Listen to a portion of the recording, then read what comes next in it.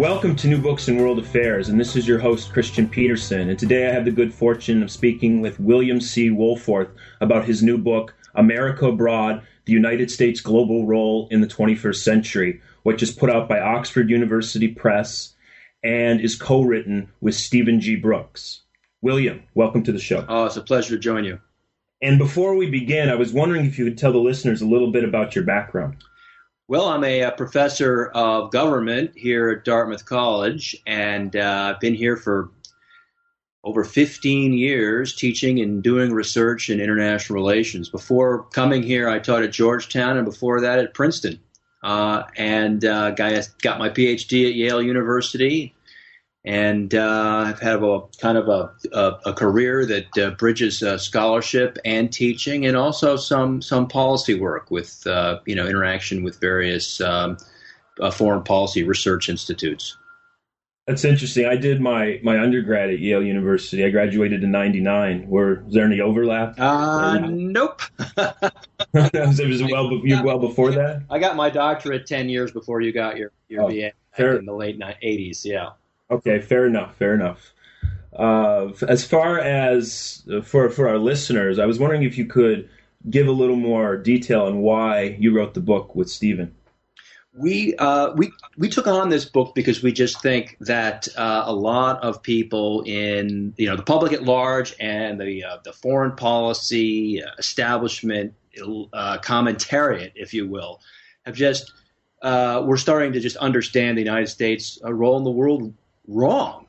In particular, the book answers two basic questions. One is the United States capable of continuing to be and perform this role as the world's only superpower? I mean, does it have the basic wellsprings? Does it have the capacity to continue to act the way it has in international politics, that is to say, very actively, going forward? And the second big question was whether, if it has this capacity, and we think it does, whether it should continue to pursue this relatively actively engaged grand strategy that's really been pursuing since the end of the Second World War. On both of those questions, the elite conversation, but also the public conversation, was moving in the opposite direction. Polls are showing that many Americans were seeing China as the number one country in the world. Polls were showing Americans also increasingly disenchanted with the United States' global role and with its sort of forward-leaning foreign policy. And that public mood was being reflected in kind of elite analytical category as well. And then although this began to develop after we were finishing up the book, in politics and in this election campaign, you've seen strong evidence at both the elite and popular level of people sort of going seeing the United States global role in completely opposite to where we see it. And so we decided to write this book to sort of see where the best scholarship comes down on these two questions. Yeah, you're right about the rhetoric. I even notice it with the students that I teach here at our university, Ferris State University in Western Michigan. There's a lot of talk about how China's taking over the world and the U.S. needs to back up and basically let the world figure out for itself how it's going to defend itself and get back to giving Americans jobs and things like this. So I think you've hit the nail right on the head with the larger discourse. And just for our listeners, I was wondering if you could give us a little bit more about what grand strategy, what you mean by that term, and what you've seen as the consistent U.S. grand strategy, even in diverse administrations from Nixon to Carter to Reagan to Clinton to Bush. Yeah, there's been a lot of twists and turns, and but there's been a constant core going all the way forward since really the very, very origins of the Cold War in the late 1940s and early 1950s. And that basic core is this idea that the United States best serves its own interests, as well as, incidentally, the interests of many other parts of the world, by actively being forward engaged and supporting security alliances around the world in support of three big objectives that have remained more or less constant. One is to basically manage security affairs in key regions so that the insecurity of those regions don't come blowing back and hitting us here in the United States. The second is to sort of be a leader in organizing cooperation to handle issues through international institutions that we can't deal with on our own. A lot of big issues that we care about just can't be handled by the United States alone. At first, this was just the global economy, but later it became other issues like environment and global warming. And the third issue is just inconsistent with that second one. The third big aim is to use this leadership role to work to keep the global economy humming so we don't have another sort of episode like the 1930s, which, again, showed how global economic downturns and recessions can blow back and hurt the United States, both in its economic interests and its security interests. So the whole idea is that the world just works better in general and for the United States if we are relatively forward engaged in key regions, the most important of those regions really being Europe and East Asia. So that if you look at all the twists and turns, the debates, should we do that, should we do that, should we intervene here, should we intervene there, that has been a kind of a constant course since around 1949, 1950.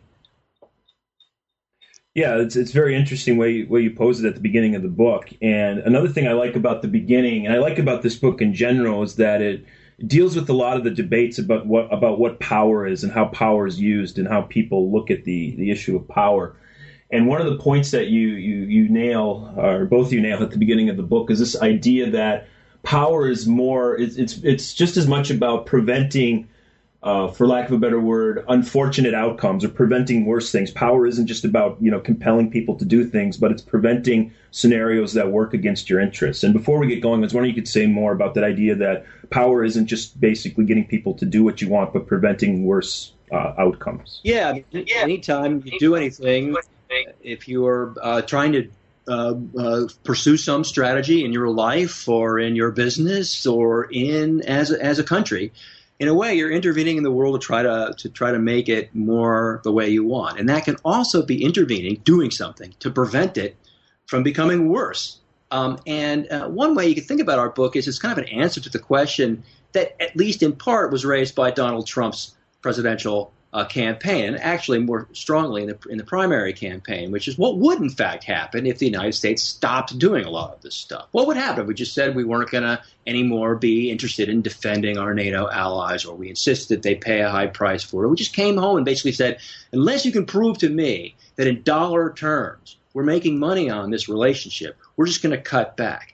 The big question is sort of what would happen if we did that, if we really pulled back, we stopped messing around with all of these problems. And our book, in a way, is trying to probe the best scholarship to answer that question. And the answer that we come at, and really having killed ourselves over years to try to get this answer, is that it really, really would be a lot worse. It would be poorer. It would be more insecure. It would be absent the kind of cooperation we need to deal with crucial problems that affect Americans of all walks of life. So the bottom line is you run that counterfactual of a U.S. that's pulling back, and the world just gets more dangerous for the United States, gets poorer, and is facing a deficit in the kinds of solutions that we need to handle global problems. So all that happens. So in a sense, if you want to ask how powerful the United States is, the best way of measuring that is to ask, what's the difference between the world today, when the United States is exercising its power, and the way the world would be if the United States didn't? And that difference is huge, as best as we can figure it out, which means that those who say the United States is somehow powerless, somehow it's incapable of altering things or getting what it wants, are really, really missing a huge part of the story. They're seeing the tip of the iceberg. They're missing the 90% that's underneath the surface that's actually working in favor of Americans' interests. Yeah, it's a very interesting point, and it is an assumption of a lot of the retrenchment arguments that things would somehow be better, and there's not. I mean, you can certainly debate the merits of it. You can read in all these leading journals, Foreign Affairs to others, the arguments that are made, but there is a lot of, I don't know what to call it other than maybe seeing the glass half full type of analysis with not a lot of empirical evidence. But what you've just said raises the issue of at the beginning of your book, you talk about the United States' position in the world and really take on the argument that the United States is a declining power. And I was wondering if you could say a little bit more about that. Well, it's a slightly a revised version of what you just said, in that we definitely, decisively, thoroughly, and I hope entertainingly, but who knows, We take on the issue of whether the United States can continue to be a global superpower. Is, in particular, the rise of China, but also such things as the increasingly assertive and militarily capable Russia. Are these more assertive powers and more capable powers just rendering it impossible, or it's just prohibitively expensive for the United States to continue to do this grand strategy, to continue to be a power that controls or commands the global commons, that is capable of sustaining and nurturing these alliances all around the world? And our answer to that question is no. That the change of the rise of China and the other changes that we see in the international system are important. They're serious. They're real. We have to look at them. They do cause us to concentrate and it should cause us to rethink certain policies, but they don't add up to the end of the United States' 75-year-old career as the world's as a global superpower. But the reason I said there's a little nuance to your question is that does not mean that nothing has changed or that we're still in the same world we were in the 1990s, that we should still think of the United States as being able to intervene with impunity almost anywhere. There's no question that we're in a more competitive global environment. There's no question that China, its increased military and economic capabilities are creating new challenges for the United States and its allies in East Asia. There's no doubt that Russia is just not that supine sort of chaotic power that it was in the 1990s. And love or hate Vladimir Putin, the state of Russia is just more capable than it was in the 1990s. And for those reasons, we have to focus on these things. We have to concentrate on the essence of our strategy. We have to stop frittering away resources on non-essential tasks. But none of those changes I mentioned mean that there's another global superpower out there that's going to take the United States' role, or even that Russia, China, et al. Are strong enough to prevent the United States from continuing to perform this kind of role that's been playing all these years. Yeah, I was very interested in your analysis of the problems of using the term unipolar world and how it's kind of it's not a very precise instrument to look at changes in the international environment. Like you compare the 1995 people were saying was a unipolar world, to today. That term is still, scholars have tried to come around with something, but it's not a very good way to look at the changes and give the United States grounding in its strategy to use the term unipolar. I was wondering to say a bit more about that. Yes, it's a very popular term, and I have to, in full disclosure, say that I used the term and developed arguments about unipolarity that I still think are right, that I developed in the 1990s. But over time, it became clear to me and my co-author and colleague Steve Brooks that the term was kind of getting in the way of a debate over how much the world is changing. Because basically the problem with unipolarity, it's one of these categories. It's either you are or you aren't. It's dichotomous. Either it's unipolar or it's not. And you have this big debate going, is the world still unipolar or is it completely, totally different? And so that leads to kind of frankly, a polarized argument between people who claim, look, everything is changing. We're basically back in the world the way it was. The United States is just no longer capable of being a superpower, versus those who say, no, nothing has changed. We're in the exact same situation. It's still unipolar. And that just misses the kinds of changes that I was just referring to a second ago. We clearly are not in the 1990s anymore. There's no question about the fact that China is capable of presenting challenges for U.S. strategy in that region that are totally different than the 1990s. And the same goes for Russia and other countries. Power has diffused, capabilities have diffused in comparison to the 1990s. But the United States status as the only superpower is in fact unchanged. So we got change, but we also have continuity. And the polarity concept, especially this term unipolarity, just is not very good at capturing that aspect of it. Yeah, I think it's a very important section of your book to read for anyone interested in history and looking at the international environment. And another effective part of this book is the way that you raise fundamental questions about the Chinese position in the world, whether it's, it's to some degree the limitations of its economic power and military power, but you devote a lot of attention to why China may not be as powerful as some people think, as it tries to make that transition to a superpower. And I was wondering if you could say a little bit more about China's place in the world today. Yeah, I'd say that any listeners to this podcast who are really interested in this debate about the rise of China, would, I think, get some intellectual profit about from reading those chapters of our book, where we do dive into pretty deep detail and get into deep in the numbers and the best available data and trying to track where China is now vis-a-vis the United States and where it's going, how long it might take for the United States to close the gap or to become a state that would be properly compared to the United States on the global stage as a superpower. But I think we can summarize all of that data and all of that analysis by the conclusion that basically what it does is all this analysis and data is they invalidate an easy, facile comparison between the rise of China vis-a-vis the United States today and the rise of past challenging states in previous eras. So people like to look at China and think, well, that's just like the rise of the United States itself when Britain was the top dog, or it's just like the rise of Germany vis-a-vis Britain, or it's just like the rise of the Soviet Union vis-a-vis the United States. But there's a couple of really, really huge differences with the rise of China. And just two, I think, of the most important differences are, number one, China still is, compared to those past rising states, China, despite its huge accomplishments, China remains technologically much further behind the United States than those other rising powers were behind the leading states of their day. I mean, Germany was in many ways ahead technologically of Great Britain when it was rising. Yeah. The Soviet Union, people like to poo-poo it today, but back in the 1950s and 60s, it was matching or even exceeding the United States on some key technological and militarily relevant technological dimensions. China is much, much farther behind the United States today than those states were in their day. But the second thing is even more important, the second thing that distinguishes China's rise from these other analogies people like to refer to, and that is that it's just harder to compete today than it was in those days. The technology, the organizational acumen that you need to act as a superpower is just intrinsically harder. In some sense, the bar has been raised for creating the kind of capabilities the United States has compared to the way it used to be in the middle of the 20th century.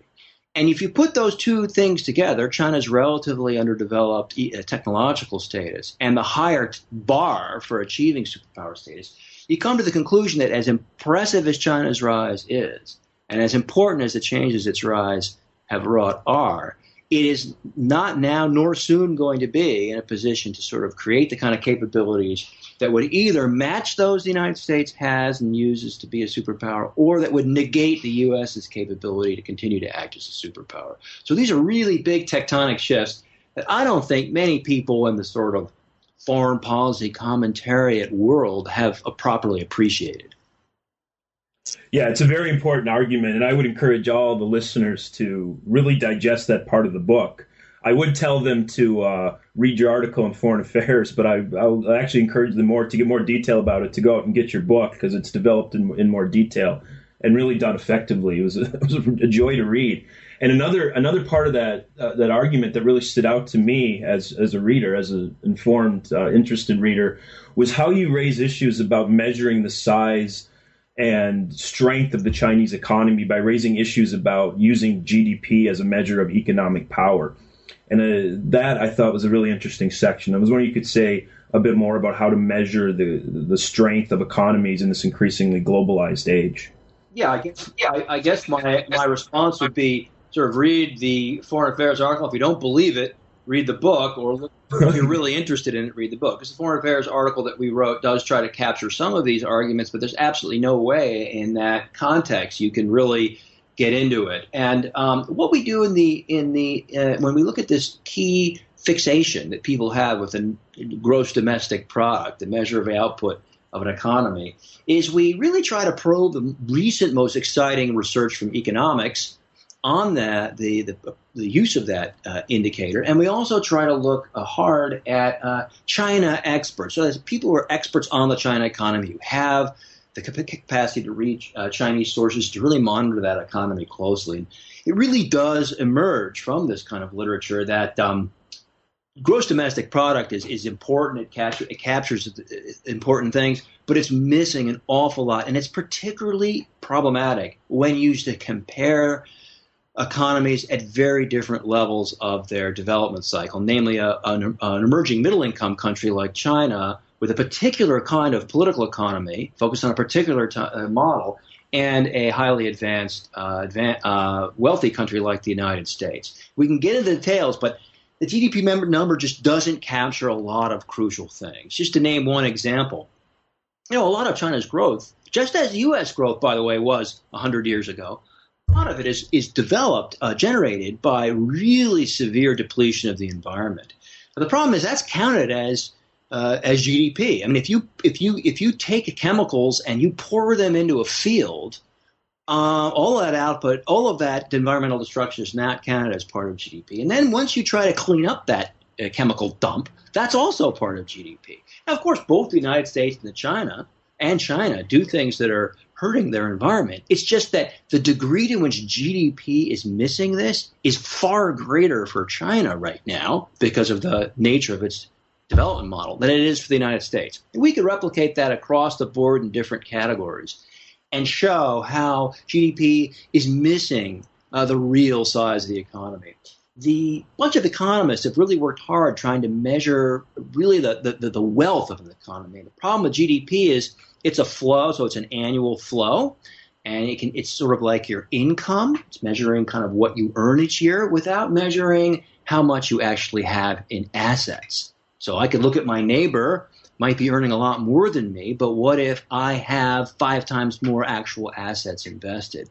And this new measure of so-called inclusive wealth tries to capture that aspect. And by that measure, the United States dramatically, by many multiples, dominates China. Let me say just one final thing on this whole comparison issue, and I say it with some reservation, but I can't resist noting it, and that is that I kind of cut my teeth as an international relations scholar back at the end of the Cold War, when the Soviet Union was seen as in a very, very powerful state. And there were sort of gross aggregate indicators. People then usually looked at military spending that they sort of used to sort of simplify the problem of measuring Soviet power. And clearly those measures were missing the kind of weak underpinnings of the gross output that the Soviet economy was attaining. And I wouldn't say that the analysis of China now is exactly analogous to the analysis of the late Soviet Union, but there's certainly a cautionary tale there for just looking at gross output numbers and not sort of lifting up the rug and looking under beneath and seeing what's going on. And when you do that, it tends to attenuate the impression created by just citing GDP statistics. Yeah, I may be getting the details a little wrong, but didn't Galbraith, the economist, write some book in the mid-'80s that the Soviet Union's economy, based on its numbers, was functioning quite well and would endure into the future? He wrote something like that in a book, and it kind of missed the basic problems of the command economy. There were a lot of books like that and claims like that. The East German economy in the 1990s, according to official statistics, was measuring as being wealthy, approaching, beating out middle-income European countries and beginning to approach Great Britain.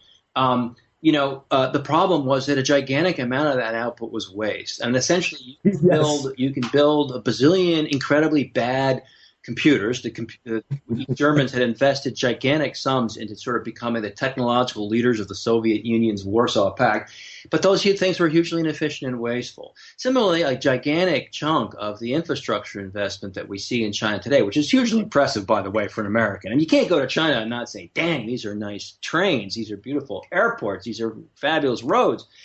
But recent studies have shown how just a gigantic amount of that infrastructure investment is wasted. And so it's counting as GDP. It looks really impressive, but at least some of it is and in long term may end up being a liability on the Chinese economy. Sure, that's a good point. And as you advance through the book, you lay out this idea that the United States, should more or less follow the strategy of deep engagement.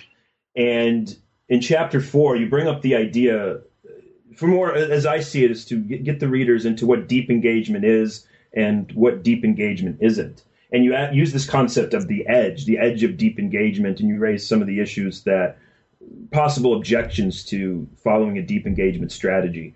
And I was wondering if you could give the listeners perhaps a little better sense of what deep engagement is as a strategy and what it isn't as a strategy. Deep engagement, at the core of it, it's this idea that we've got some really, really important parts of the world that are really, really important for U.S. security. We care about the fate of these regions, and it would hurt us if these regions became highly destabilized. And the two most important ones are East Asia and Europe. A secondary, a third, and also important region is the Middle East. Of course, the United States cares about Latin America and puts a lot of effort into trying to maintain a good relationship and keep geopolitical competitors out of Latin America. We care about South Asia. We care about Africa.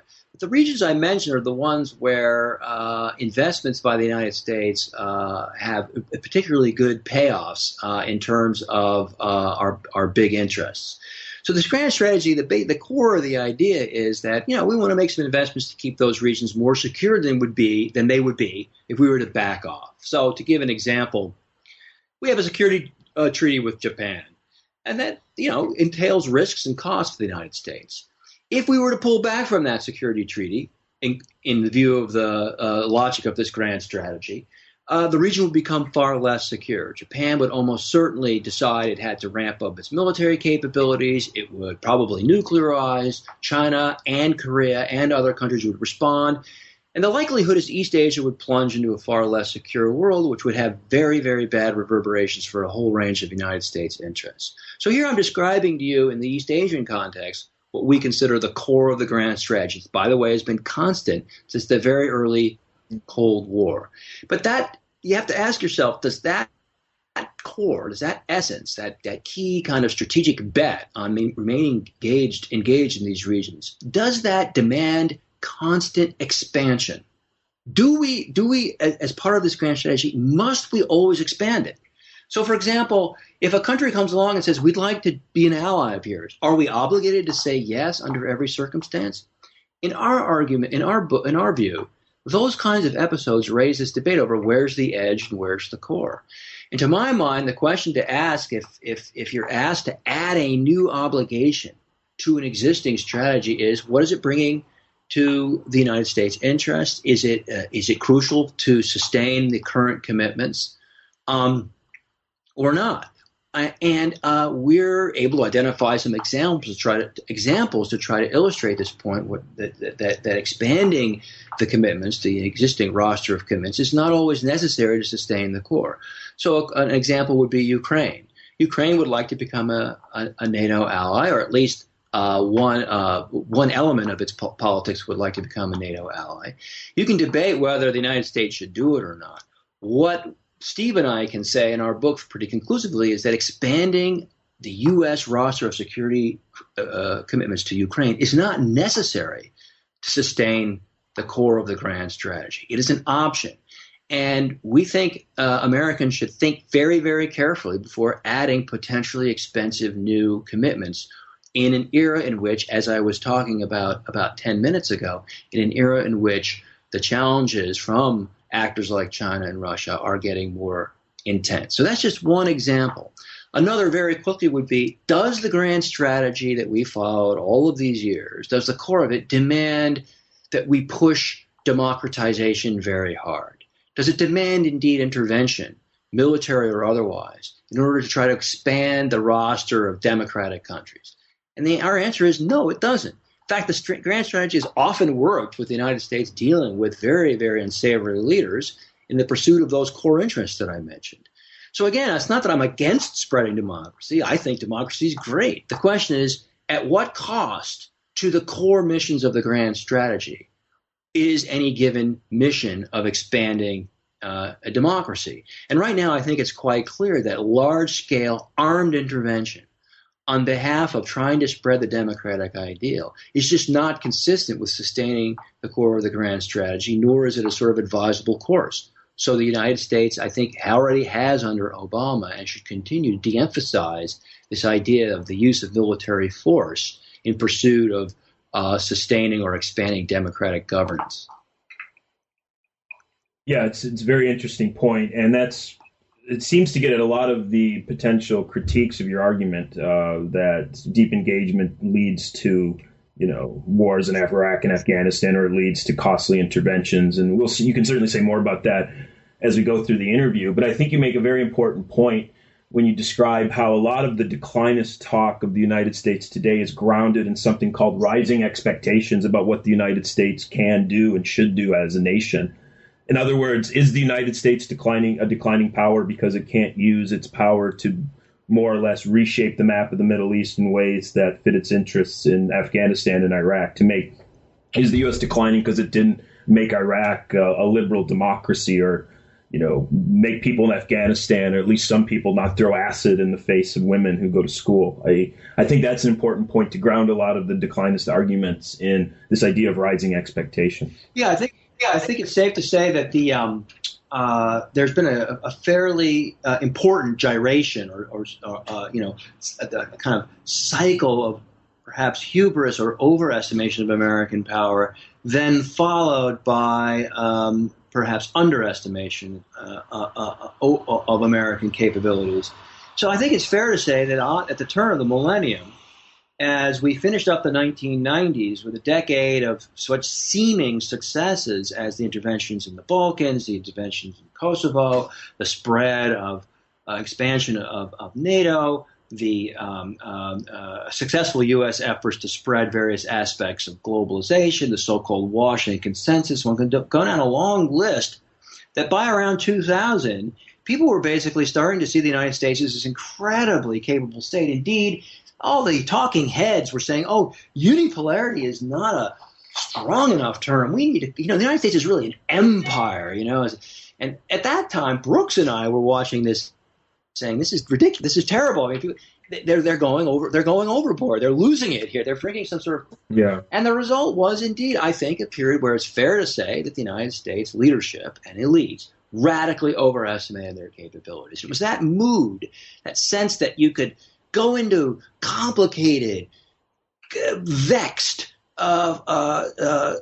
countries, and with the judicious application of military capability, by the way, not enough to require anything like the draft or, God forbid, a tax increase. No, with extant existing forces in being, that you could do an expeditionary war 8,000 miles away from the U.S. homeland in a troubled state that had been under a dictatorship for generations, with deep divisions among sectarian communities. We could somehow go in there and transform it and create a beacon of democracy in the Middle East. You look back on those beliefs, and they just seem completely insane. The only thing to ask is, in a sense, is of what other country would anyone ever expect that kind of capability? The fact that it was a pipe dream, the fact that the United States could not do it and has not succeeded in doing it, does not tell you that the United States is weak. It tells you that people in the early 2000s radically overestimated U.S. capabilities. Yeah, I agree with you, and I think the American leaders at the time would have benefited from reading the ancient Greeks and their warnings about hubris and military overstretch and power. I think I've done interviews with other authors who really make the argument that some people in the administration literally thought going into Iraq would be a replay of the fall of the Berlin Wall, and people would want freedom and they'd be all happy and get along. So I think you raise an important point there. It's true that when we talk about the United States' role in the world, we talk about this grand strategy of deep engagement, we ought to be clear-eyed about the risks. There are a lot of risks, and we believe very, very seriously dangerous risks of pulling back from the world. But there are also risks involved in the strategy the United States has been followed. And one of those is, in fact, hubris. One of those is, in fact, the idea that the United States is indispensable for every single question in the world, that we ought to be leading everything, that in no region of the globe where there's a crisis can the United States safely stand aside and see if local actors can handle it. And we believe that that does require prudence, and it does require restraint, that the grand strategy does run this risk of hubris, of overcommitment, of an inflated sense of obligation to serve interests that are not central to the United States. And so we do think that we have to be cognizant of it. And I don't want to get partisan here, because I'm really actually not. I'm a registered, I'm a non-affiliated voter. But I will say that I've stood from the halls of academia here watching the debate over President Obama, and I can say that at times you can identify things that clearly seem to be mistaken. But overall, this constant refrain that he hasn't led enough, he hasn't gotten out in front of issues, is hard for me to understand, given how much trouble that very same sentiment has gotten this country in so very recently. So I have, even as I'm a strong supporter, and I believe the scholarship strongly backs a globally engaged role for the United States, I think that needs to be coupled with a kind of circumspection concerning new and expensive commitments that we've seen in recent years in Washington. And I think that should basically remain a lodestar of U.S. foreign policy. Yeah, my dad, don't want to get too far down the rabbit hole, but he's a big Trump supporter, hates Obama. And I've heard him within the same conversation say, why doesn't Obama use the troops more to get rid of these terrorists in Iraq? And then in the same breath, he'll say, we in the United States shouldn't be fighting foreign wars for other people. he'll make that argument in the same stretch. So he doesn't like square his logic in terms of critiquing Obama. He critiques him for both not doing enough and potentially doing too much. So it's quite an amazing argument to make. But I think you're right about the soundness of a lot of Obama's moves in that regard. But getting back to your book, it's when you develop chapters 5 and 6, as far as the deep engagement strategy, you look at the security benefits of deep engagement for the United States from a theoretical, and then I would call it, and you can correct me if I'm wrong, an in practice type of analysis. And I was wondering if you could say a little bit more about what the United States gets from a security perspective by engaging in a deep engagement strategy. Well, it's essentially an attempt to the strategy is an attempt to make the world more secure for the United States and its interests. And the idea here is the big innovation. Of course, it doesn't seem like an innovation because almost everybody who listens to this podcast will have been born after this innovation first came into fruition. The innovation is the idea that, well, the reason we call the strategy deep engagement, this innovation is if you are willing to offer some security guarantees to some key partners that will make the world and the particular regions you're involved in more secure in a way that will reduce long-term threats to core U.S. national security interests at the same time as they generate these various other benefits that we discussed later in the book. So when you look purely at the security commitments, the idea is simply that helping other countries with their security, making some commitments to help them defend themselves, will prevent various regions from either becoming seats of internecine conflict, as I suggested could happen between, let us say, Japan and China if the United States weren't there, or from becoming ripe targets for external powers to aggrandize themselves at the expense of the United States and ultimately constitute threats to the United States. So there, the example, of course, is the containment of Soviet power in Europe after the Second World War. So both things work. In other words, you're making the security commitment to try to reduce the insecurity of people within the region so that, say, back in the 1950s, France didn't once again fall into a rivalry against Germany. And you're at the same time trying to keep that region relatively immune from external predatory moves by outside powers, in the Cold War case, the Soviet Union. And so by making them more secure, you're overall making the region more secure and therefore reducing the probability that bad things are going to come out of that region and hit the United States. And one of the most important of those bad things that come out of the region and hit the United States is this idea of nuclear proliferation. Every United States administration since Truman has essentially had an attitude of trying to limit nuclear proliferation, except to very, very close allies. Overall, wanting to have fewer states in possession of nuclear weapons than more. And the bottom line is here, after all of these years, 65, 70 years of working on this issue, way fewer states now have nuclear weapons than everybody expected. The technical capacity is there. Now, I think if you were to survey all of the scholarship, if you really had a lot of time on your hands, because believe me, it takes a lot of time, if you were to survey all the scholarship and really come to a consensus answer, what's the number one reason why more states don't have nuclear weapons? I think the number one reason almost certainly is this grand strategy that the United States has followed. By providing some states with security, it reduces their demand for nuclear weapons. This would be the example that I gave you of Japan or South Korea, Taiwan, many such countries. At the same time, that forward engaged strategy gives the United States a lot of tools to disincentivize states from obtaining nuclear weapons. That is to say, coercive tools or sanctions that it can develop through developing and building up posses of like-minded states. There is no way the U.S. could have pursued this counterproliferation strategy if it didn't have the grand strategy of deep engagement. So that's an example of where these security commitments are the fulcrum or the basis of strategies meant to intervene in the world in ways or actively engage with the world in ways to reduce long-term threats to U.S. security. We think, Steve and I, that the American foreign policy establishment is in fact right on one issue, and that is that having a lot more states with nuclear weapons, especially weak states or states that are in intense rivals with others, is a bad thing for U.S. security interests. Not only might those things get used, but the more states that have them, the more opportunities there are for non-state actors to get their hands on nuclear weapons. So those are just that's a couple of examples of how we walk through the security benefits of this deep engagement grand strategy. Yeah, it's very effectively done. And the statement that stood out to me, I come from a diplomatic historian background, just for your information, was when you wrote that realism supports deep engagement.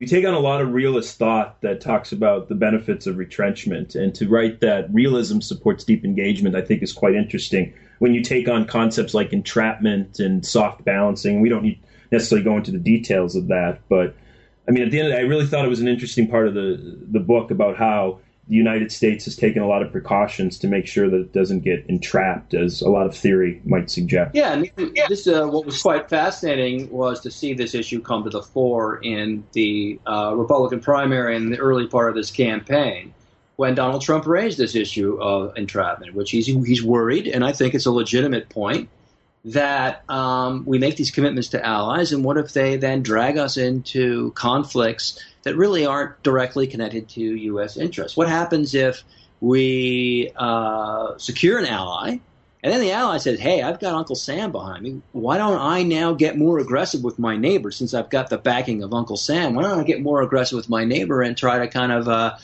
stir up some trouble here, make some gains for myself, perhaps security gains, perhaps political gains, and then suddenly, I'm in trouble. I've made my neighbor mad, and now I'm going to call in my chit and ask Americans to come and defend me. So that's a legitimate concern. When you are providing security alliances, you better be darn sure that entrapment issue doesn't get you down the road. But what we find, again, through a comprehensive survey of academic research, is that these entrapment fears are really not very well grounded in historical experience, for the simple reason that American leaders aren't as stupid as you think they are. I mean, basically, we can denounce them all the time, and yeah, they do stupid stuff sometimes.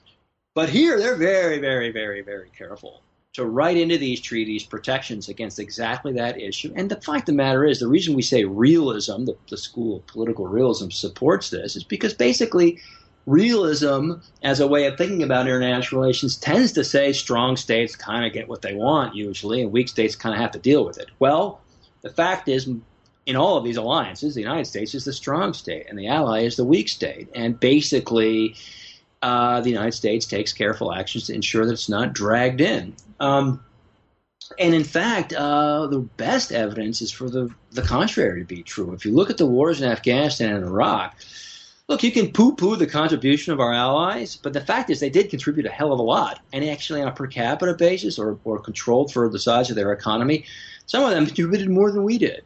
So that's a memo to Donald Trump. And they did so mainly because they were trying to make the United States happy. There's a lot of these countries, Canada, Estonia, Poland, they didn't have a big stake in Afghanistan. They went in there because they're trying to prove that they're good allies to the United States. So overall, I think the entrapment issue that Trump raised and some critics of American grand strategy raised, I think that's a legit issue, it's an important issue, but we just don't find a hell of a lot of evidence that the United States has somehow dropped the ball or failed to be attentive to that issue. Yeah, it's an important point, and it's it's an effective part of the book, and several of the chapters, beyond dealing with the issue of security, deal with the economic costs and benefits of having this grand strategy. And I was wondering if you could say a little bit more about the issue that a deep engagement strategy would simply just cost too much money and ruin the American economy. Well, there's, again, very, very little evidence for that. There's no question that a globally engaged grand strategy is going to cost somewhat more than a strategy that pulls back to the U.S. homeland.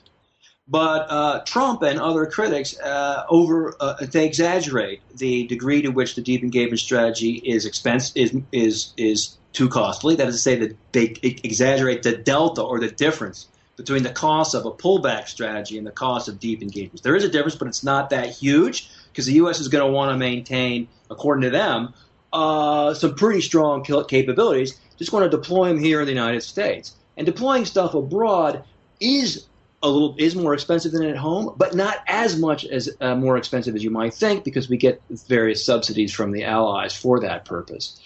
But they also exaggerate the degree to which military spending at the level the United States does is damaging to the economy. There's just no evidence for that. Spending at the sub 4% of GDP level, that's going to hurt your long-term economic performance.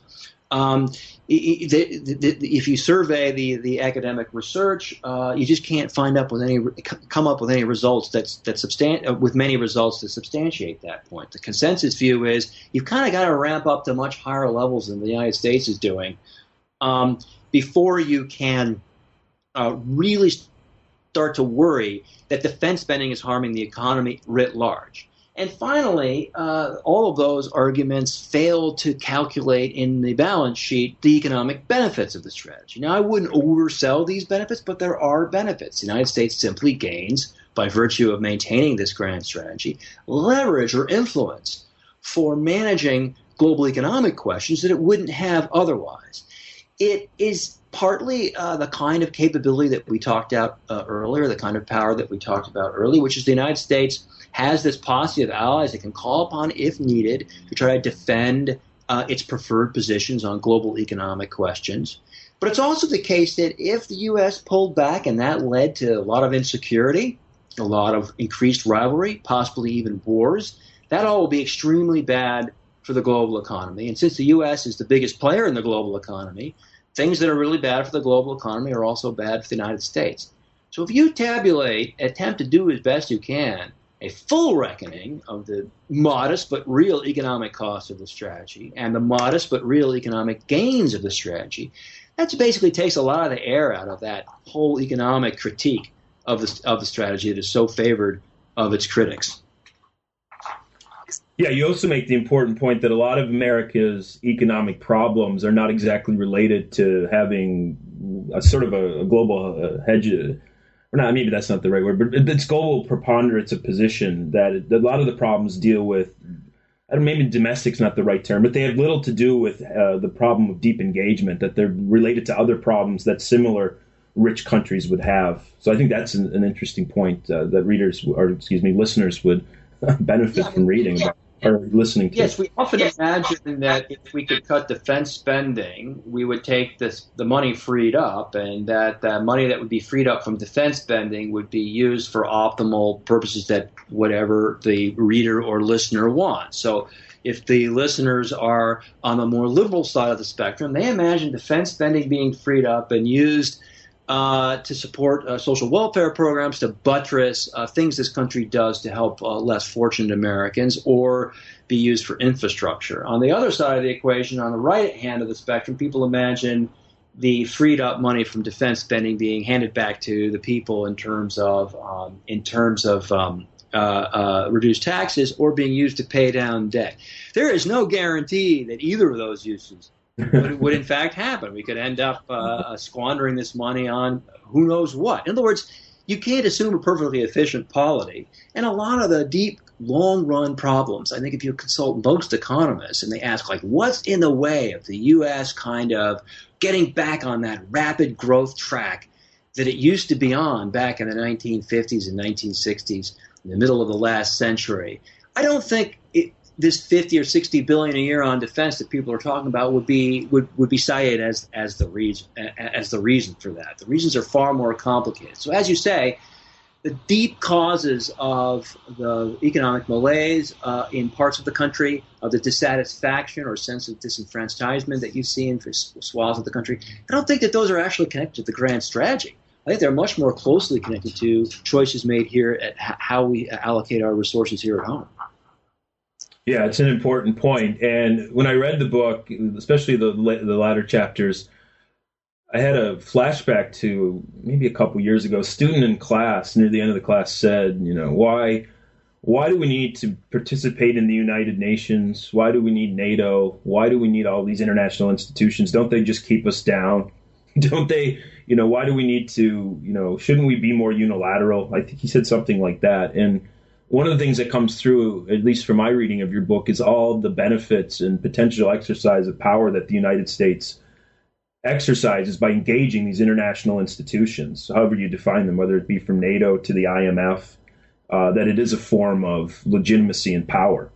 It is, and it also, once again, returns to our refrain here in this conversation about blocking power or power to prevent worse things from happening or power that occurs under the scene. If you look at the United Nations, for example, boy, it sure often seems like, man, that United Nations, what a bunch of pikers. They're constantly beefing about the United States. They're constantly passing resolutions that we don't like, and blah, blah, blah. And there's a certain truth to that. But what you don't realize is that underneath the surface, the United States has really powerful influence throughout the UN. And on the one hand, it can help stymie that international body from doing things that would really undermine the United States and its legitimacy.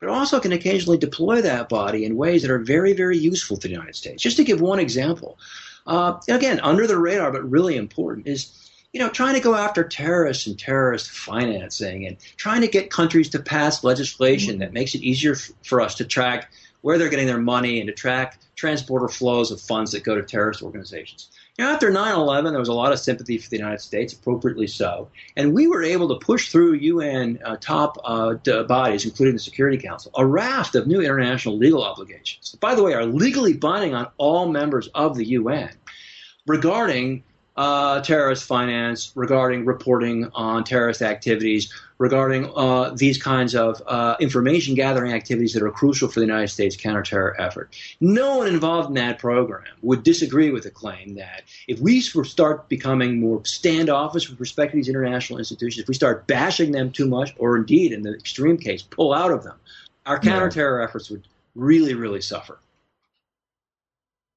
Yeah, it's an interesting point, and I think it raises the issue. If you read the book, there are all sorts of benefits from deep engagement, and you can, like any book, you're going to raise arguments. People are going to read it and say, "I don't agree with this." So it's like any book, a good book that makes you think about important issues.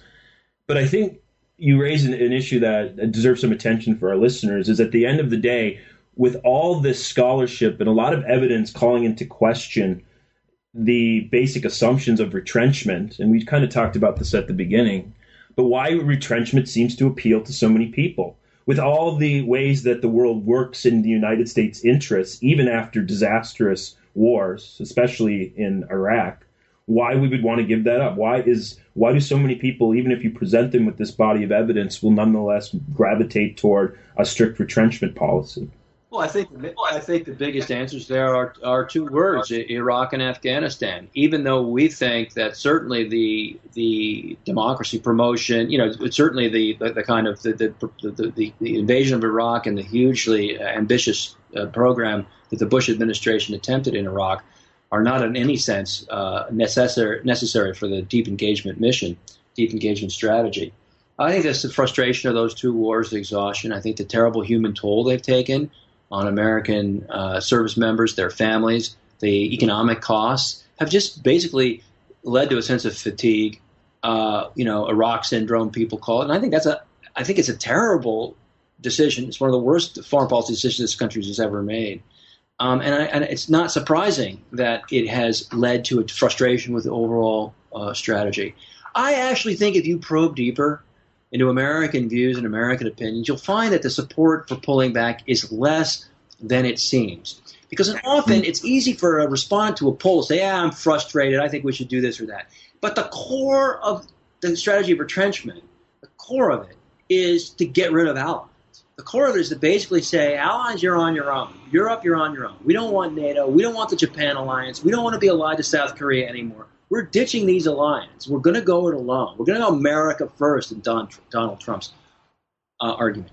And basically, I think if you start asking most Americans, do you prefer a world in which we don't have allies? I think most of them don't like that. I think most of them want to have allies. I think they don't want America to be alone. And they value these connections. And so I think that partly the fact is that the strategy we have is the devil we know. We know it, and we are easy to complain and beef about it. Whereas this other grand strategy is the one we don't know. And it can sometimes seem wonderful and beautiful. But I think the more they really examine that alternative strategy and think about what it would mean for them, I think that they'll all of a sudden see the virtues of what we're doing. Yeah, you make an effective case that deep engagement is really a necessary approach to deal effectively with things like terrorism. The problem of nuclear proliferation would get worse, and that would certainly be bad.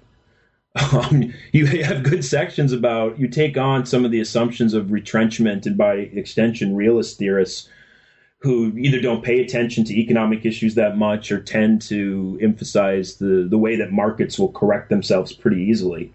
I mean, at the end of the day, in this globalized world, would a war in Asia not affect the United States? I mean, or eventually not affect, over the long term, not affect the United States that much? That seems like a questionable assumption.